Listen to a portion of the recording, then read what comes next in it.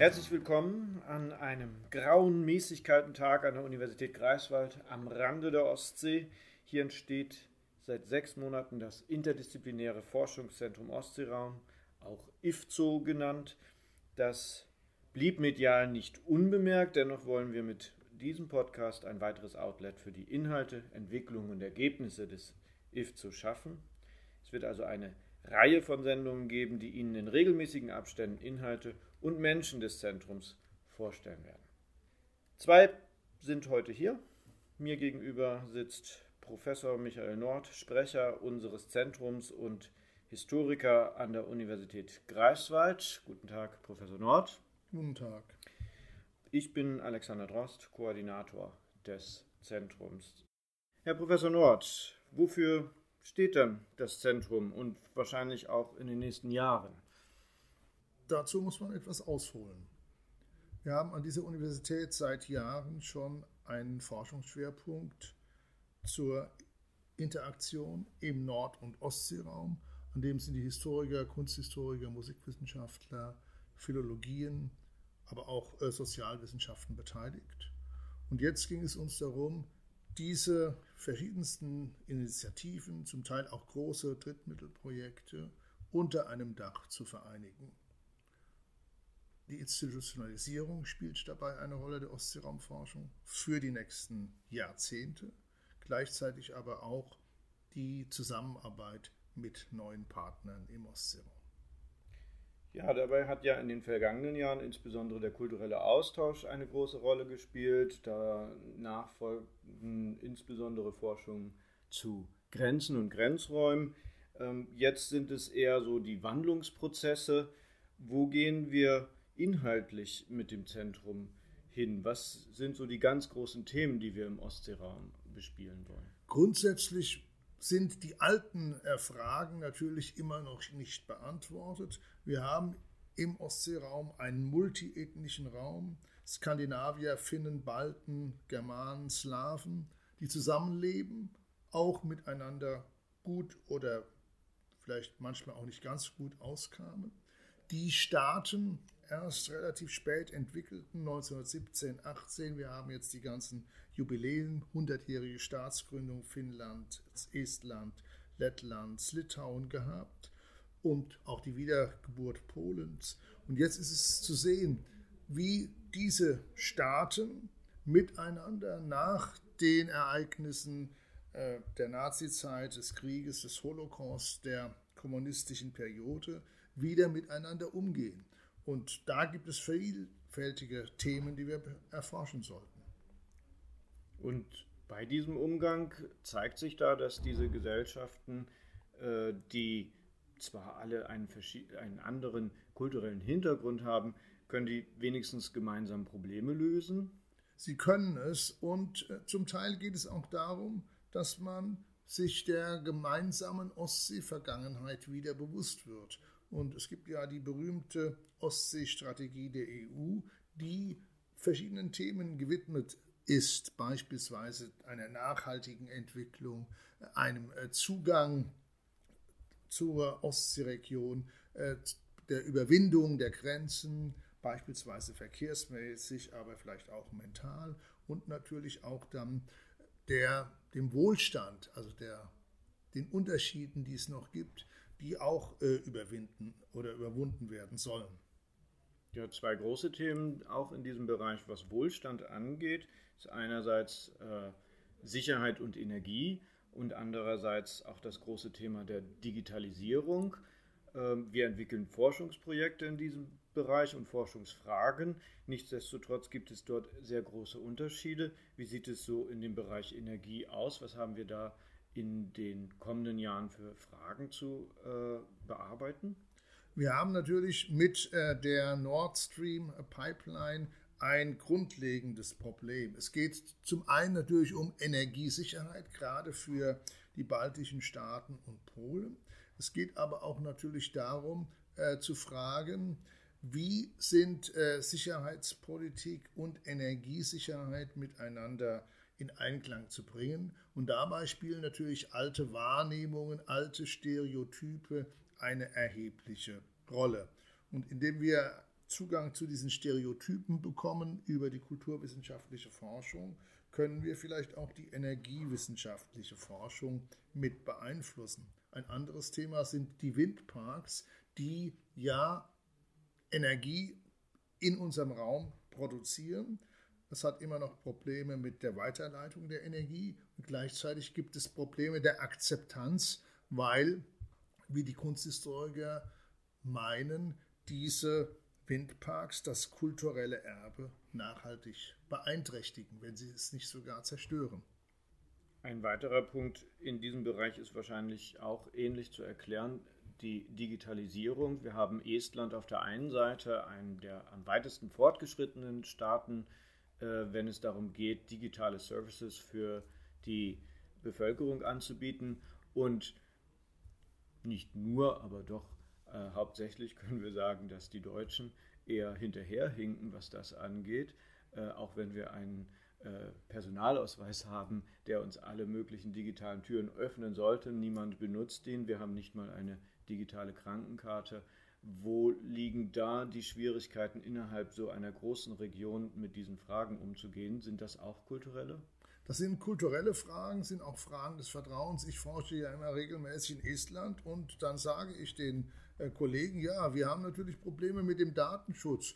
Und dann sagen die Esten, ja, wir vertrauen in unseren Staat, aber wir finden dann ja auch ab und zu mal Beispiele, dass dann irgendwelche Konten gehackt werden in Estland und plötzlich die elektronischen Zugänge nicht mehr dann zugänglich sind und so weiter. Aber das Vertrauen oder unterschiedliche Vertrauen in Regierungen, in Datenschutz, in Digitalisierung spielen eine große Rolle. Nichtsdestotrotz können wir von den Esten natürlich lernen. Wir bereiten gerade einen Workshop vor, zusammen mit den estnischen Kollegen zum kulturellen Erbe. Und da spielt natürlich die Digitalisierung bei den Esten eine erhebliche Rolle. Nicht nur zur Bewahrung, aber auch zur Konzeptionalisierung von kulturellem Erbe. Vertrauen nach innen ist natürlich sehr wichtig. Und ja, das ist mir auch schon aufgefallen, dass die Esten da ein sehr dichtes Netz und sehr großes Vertrauen aufgebaut haben in ihre Politiker, vielleicht weniger, aber in ihre staatlichen Strukturen, die sie nach 1991 aufbauen konnten. Nach außen hin sieht es mit dem Vertrauen eher anders aus, insbesondere in Polen, in Litauen, in Lettland und in Estland, insbesondere in der Beziehung zu Russland.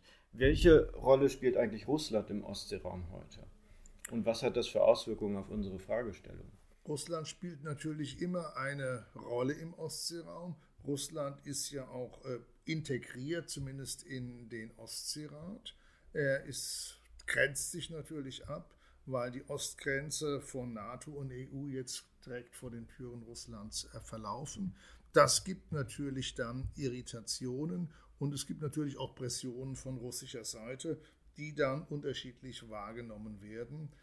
Insgesamt ist die Stimmung nicht mehr so positiv, wie sie beispielsweise vor 10 Jahren war. Die Euphorie ist ein bisschen zurückgegangen. Nichtsdestotrotz würde ich sagen, dass man mit gemeinsamen Projekten, die Russland einschließen, man weiterhin im Gespräch bleiben sollte. Bei der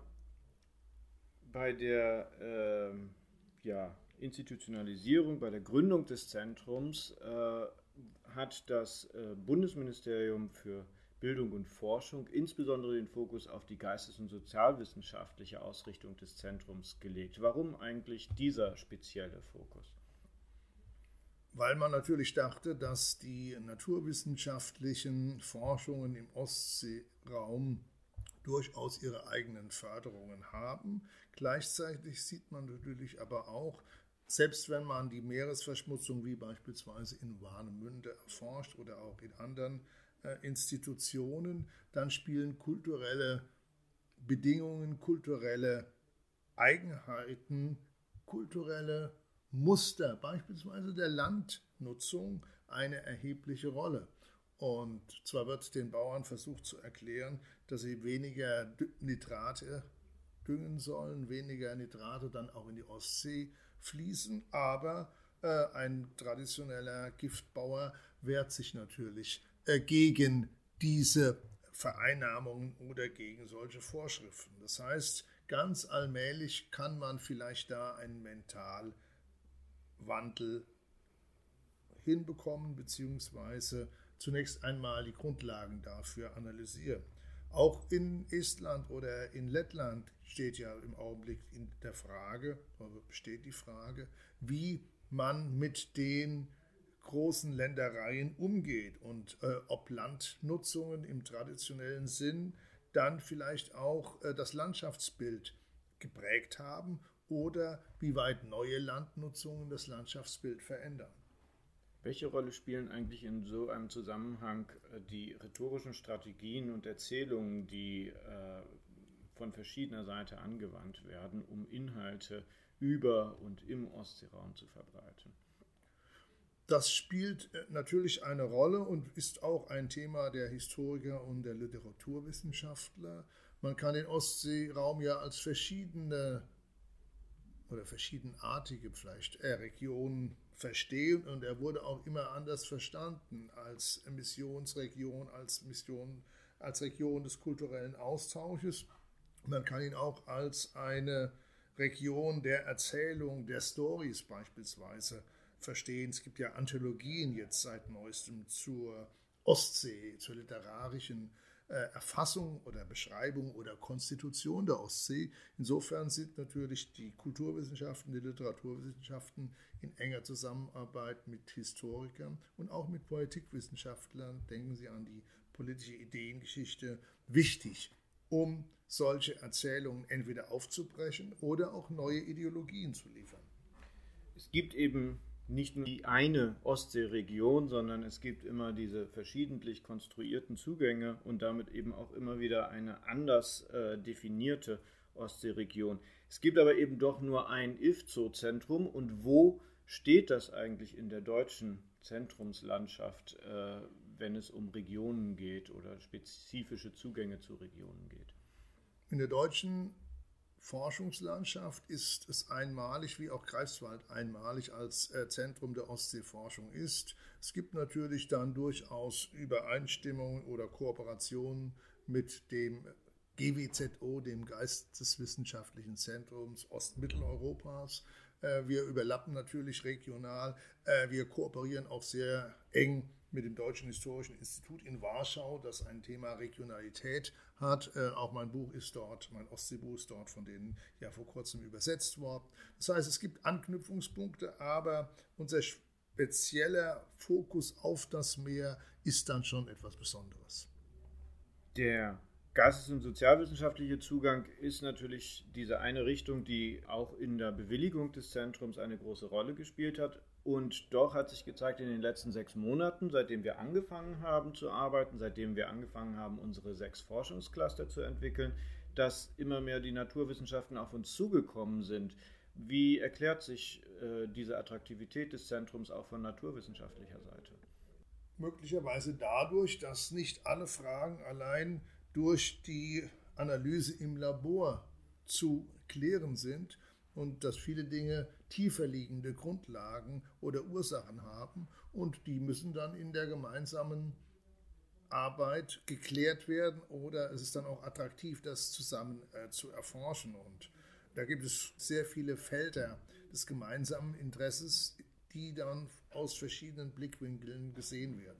Gerade die Themen Nachhaltigkeit, regionale Entwicklung, das sind alles Themen, die natürlich von naturwissenschaftlicher Seite einen speziellen Fokus haben, die aber natürlich auch die Sozialwissenschaften und die Geisteswissenschaften einbinden, beziehungsweise zumindest diese Perspektiven durchaus im Blick belassen sollten.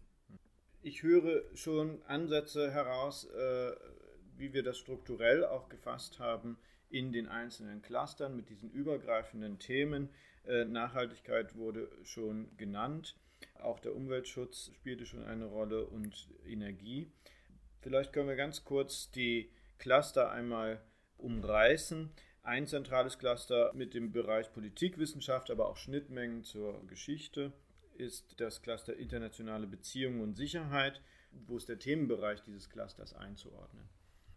Man kann natürlich sagen, jedes Cluster ist zentral, Aber es sind natürlich es sind alles wichtige Themen und ich würde sozusagen auch keine Priorisierung vornehmen.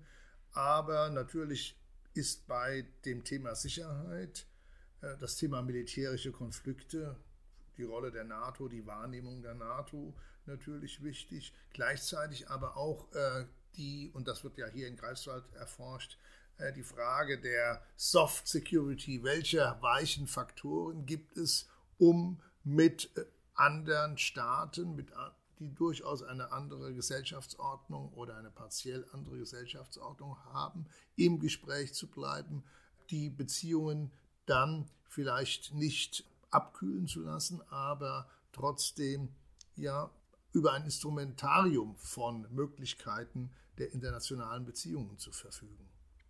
Einen weiteren Kern der Forschungscluster bilden die neuen Nationalismen. Was sind die Forschungsfragen in diesem Bereich?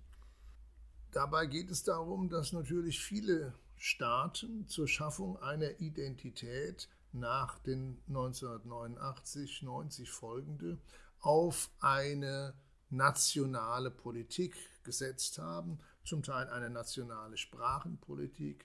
Minderheiten wurden diskriminiert, wenn nicht die EU eingeschritten ist. Das heißt, man hat auf die nationale Karte gesetzt und jetzt wäre es an der Zeit, sich, nachdem die Konstitution dieser Staaten auch ganz gut funktioniert hat, sich vielleicht auch auf überregionale Zusammenhänge zu besinnen. Der dritte Bereich, der zwischen Geistes- und Naturwissenschaften ein bisschen angesiedelt ist, aber einen sehr starken auch sozialwissenschaftlichen Bezug hat, ist Nachhaltigkeit. Was wird hier im Vordergrund der Forschung stehen? Nachhaltigkeit ist ein Thema, was eigentlich alle Bereiche im Ostseeraum betrifft. Das ist nicht nur der Umweltschutz, eigentlich begann mit HELCOM und mit der Frage der Umweltverschmutzung im Ostseeraum überhaupt die internationale Zusammenarbeit, sondern es geht jetzt darum, wie man sich im Ostseeraum weiterentwickelt. Und das betrifft natürlich auch Energie, die Energieeinsparung, die Energienutzung. Es betrifft natürlich auch die Landschaftsnutzung. Es betrifft das Thema Überdüngung, was wir neulich schon mal oder vorhin noch schon mal angesprochen haben. Alle möglichen Themen sind sozusagen bei dem Thema Nachhaltigkeit involviert. Ja, da gibt es natürlich auch sehr große Überschneidungen mit einem anderen Cluster, regionale Entwicklung und ländliche Räume. Wie richten die sich nochmal anders als die Nachhaltigkeitsforscher aus? Die Frage ist, wie weit sie sich unterschiedlich ausrichten. Die regionale Entwicklung ist ein Thema, was sehr eng mit Nachhaltigkeit zusammenhängt. Gleichzeitig wird auch in diesem Bereich untersucht, ob das Stereotyp der verödenden ländlichen Räume, die nicht mehr innovativ sind, ob das überhaupt stimmt.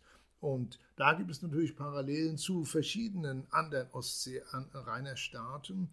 Und im Augenblick, nachdem das Land wieder teurer wird, indem Bodenspekulation ansetzt, bekommen diese ländlichen Räume einen neuen Stellenwert.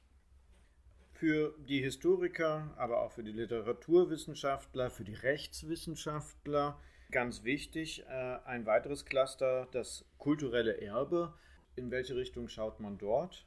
Da kann man in ganz verschiedene Richtungen schauen. Man kann fragen, ob es ein gemeinsames kulturelles Erbe im Ostseeraum gibt. Ich würde sagen, es gibt vielleicht bestimmte Strukturen, die verschiedenen Ostseeanrainern gemeinsam sind, dank der Geschichte der Hanse, der Niederlande beispielsweise oder der Romantik, wenn man mal die Kunst ansprechen kann. Es geht aber auch darum, zu sehen, wie das kulturelle Erbe bewahrt wird und auch wie beispielsweise das kulturelle Erbe kommerzialisiert wird. Von der Digitalisierung des kulturellen Erbes haben wir bereits gesprochen. Und als letztes Cluster können wir nicht ganz außen vor lassen, insbesondere weil Greifswald als alter und neuer Energiestandort eigentlich auch im Mittelpunkt dieser Fragestellungen zur Energiewende steht. Wir haben ein Cluster zur Energie. Was wird dort hauptsächlich erforscht? Auch dieses Thema hatten wir schon mal kurz erwähnt.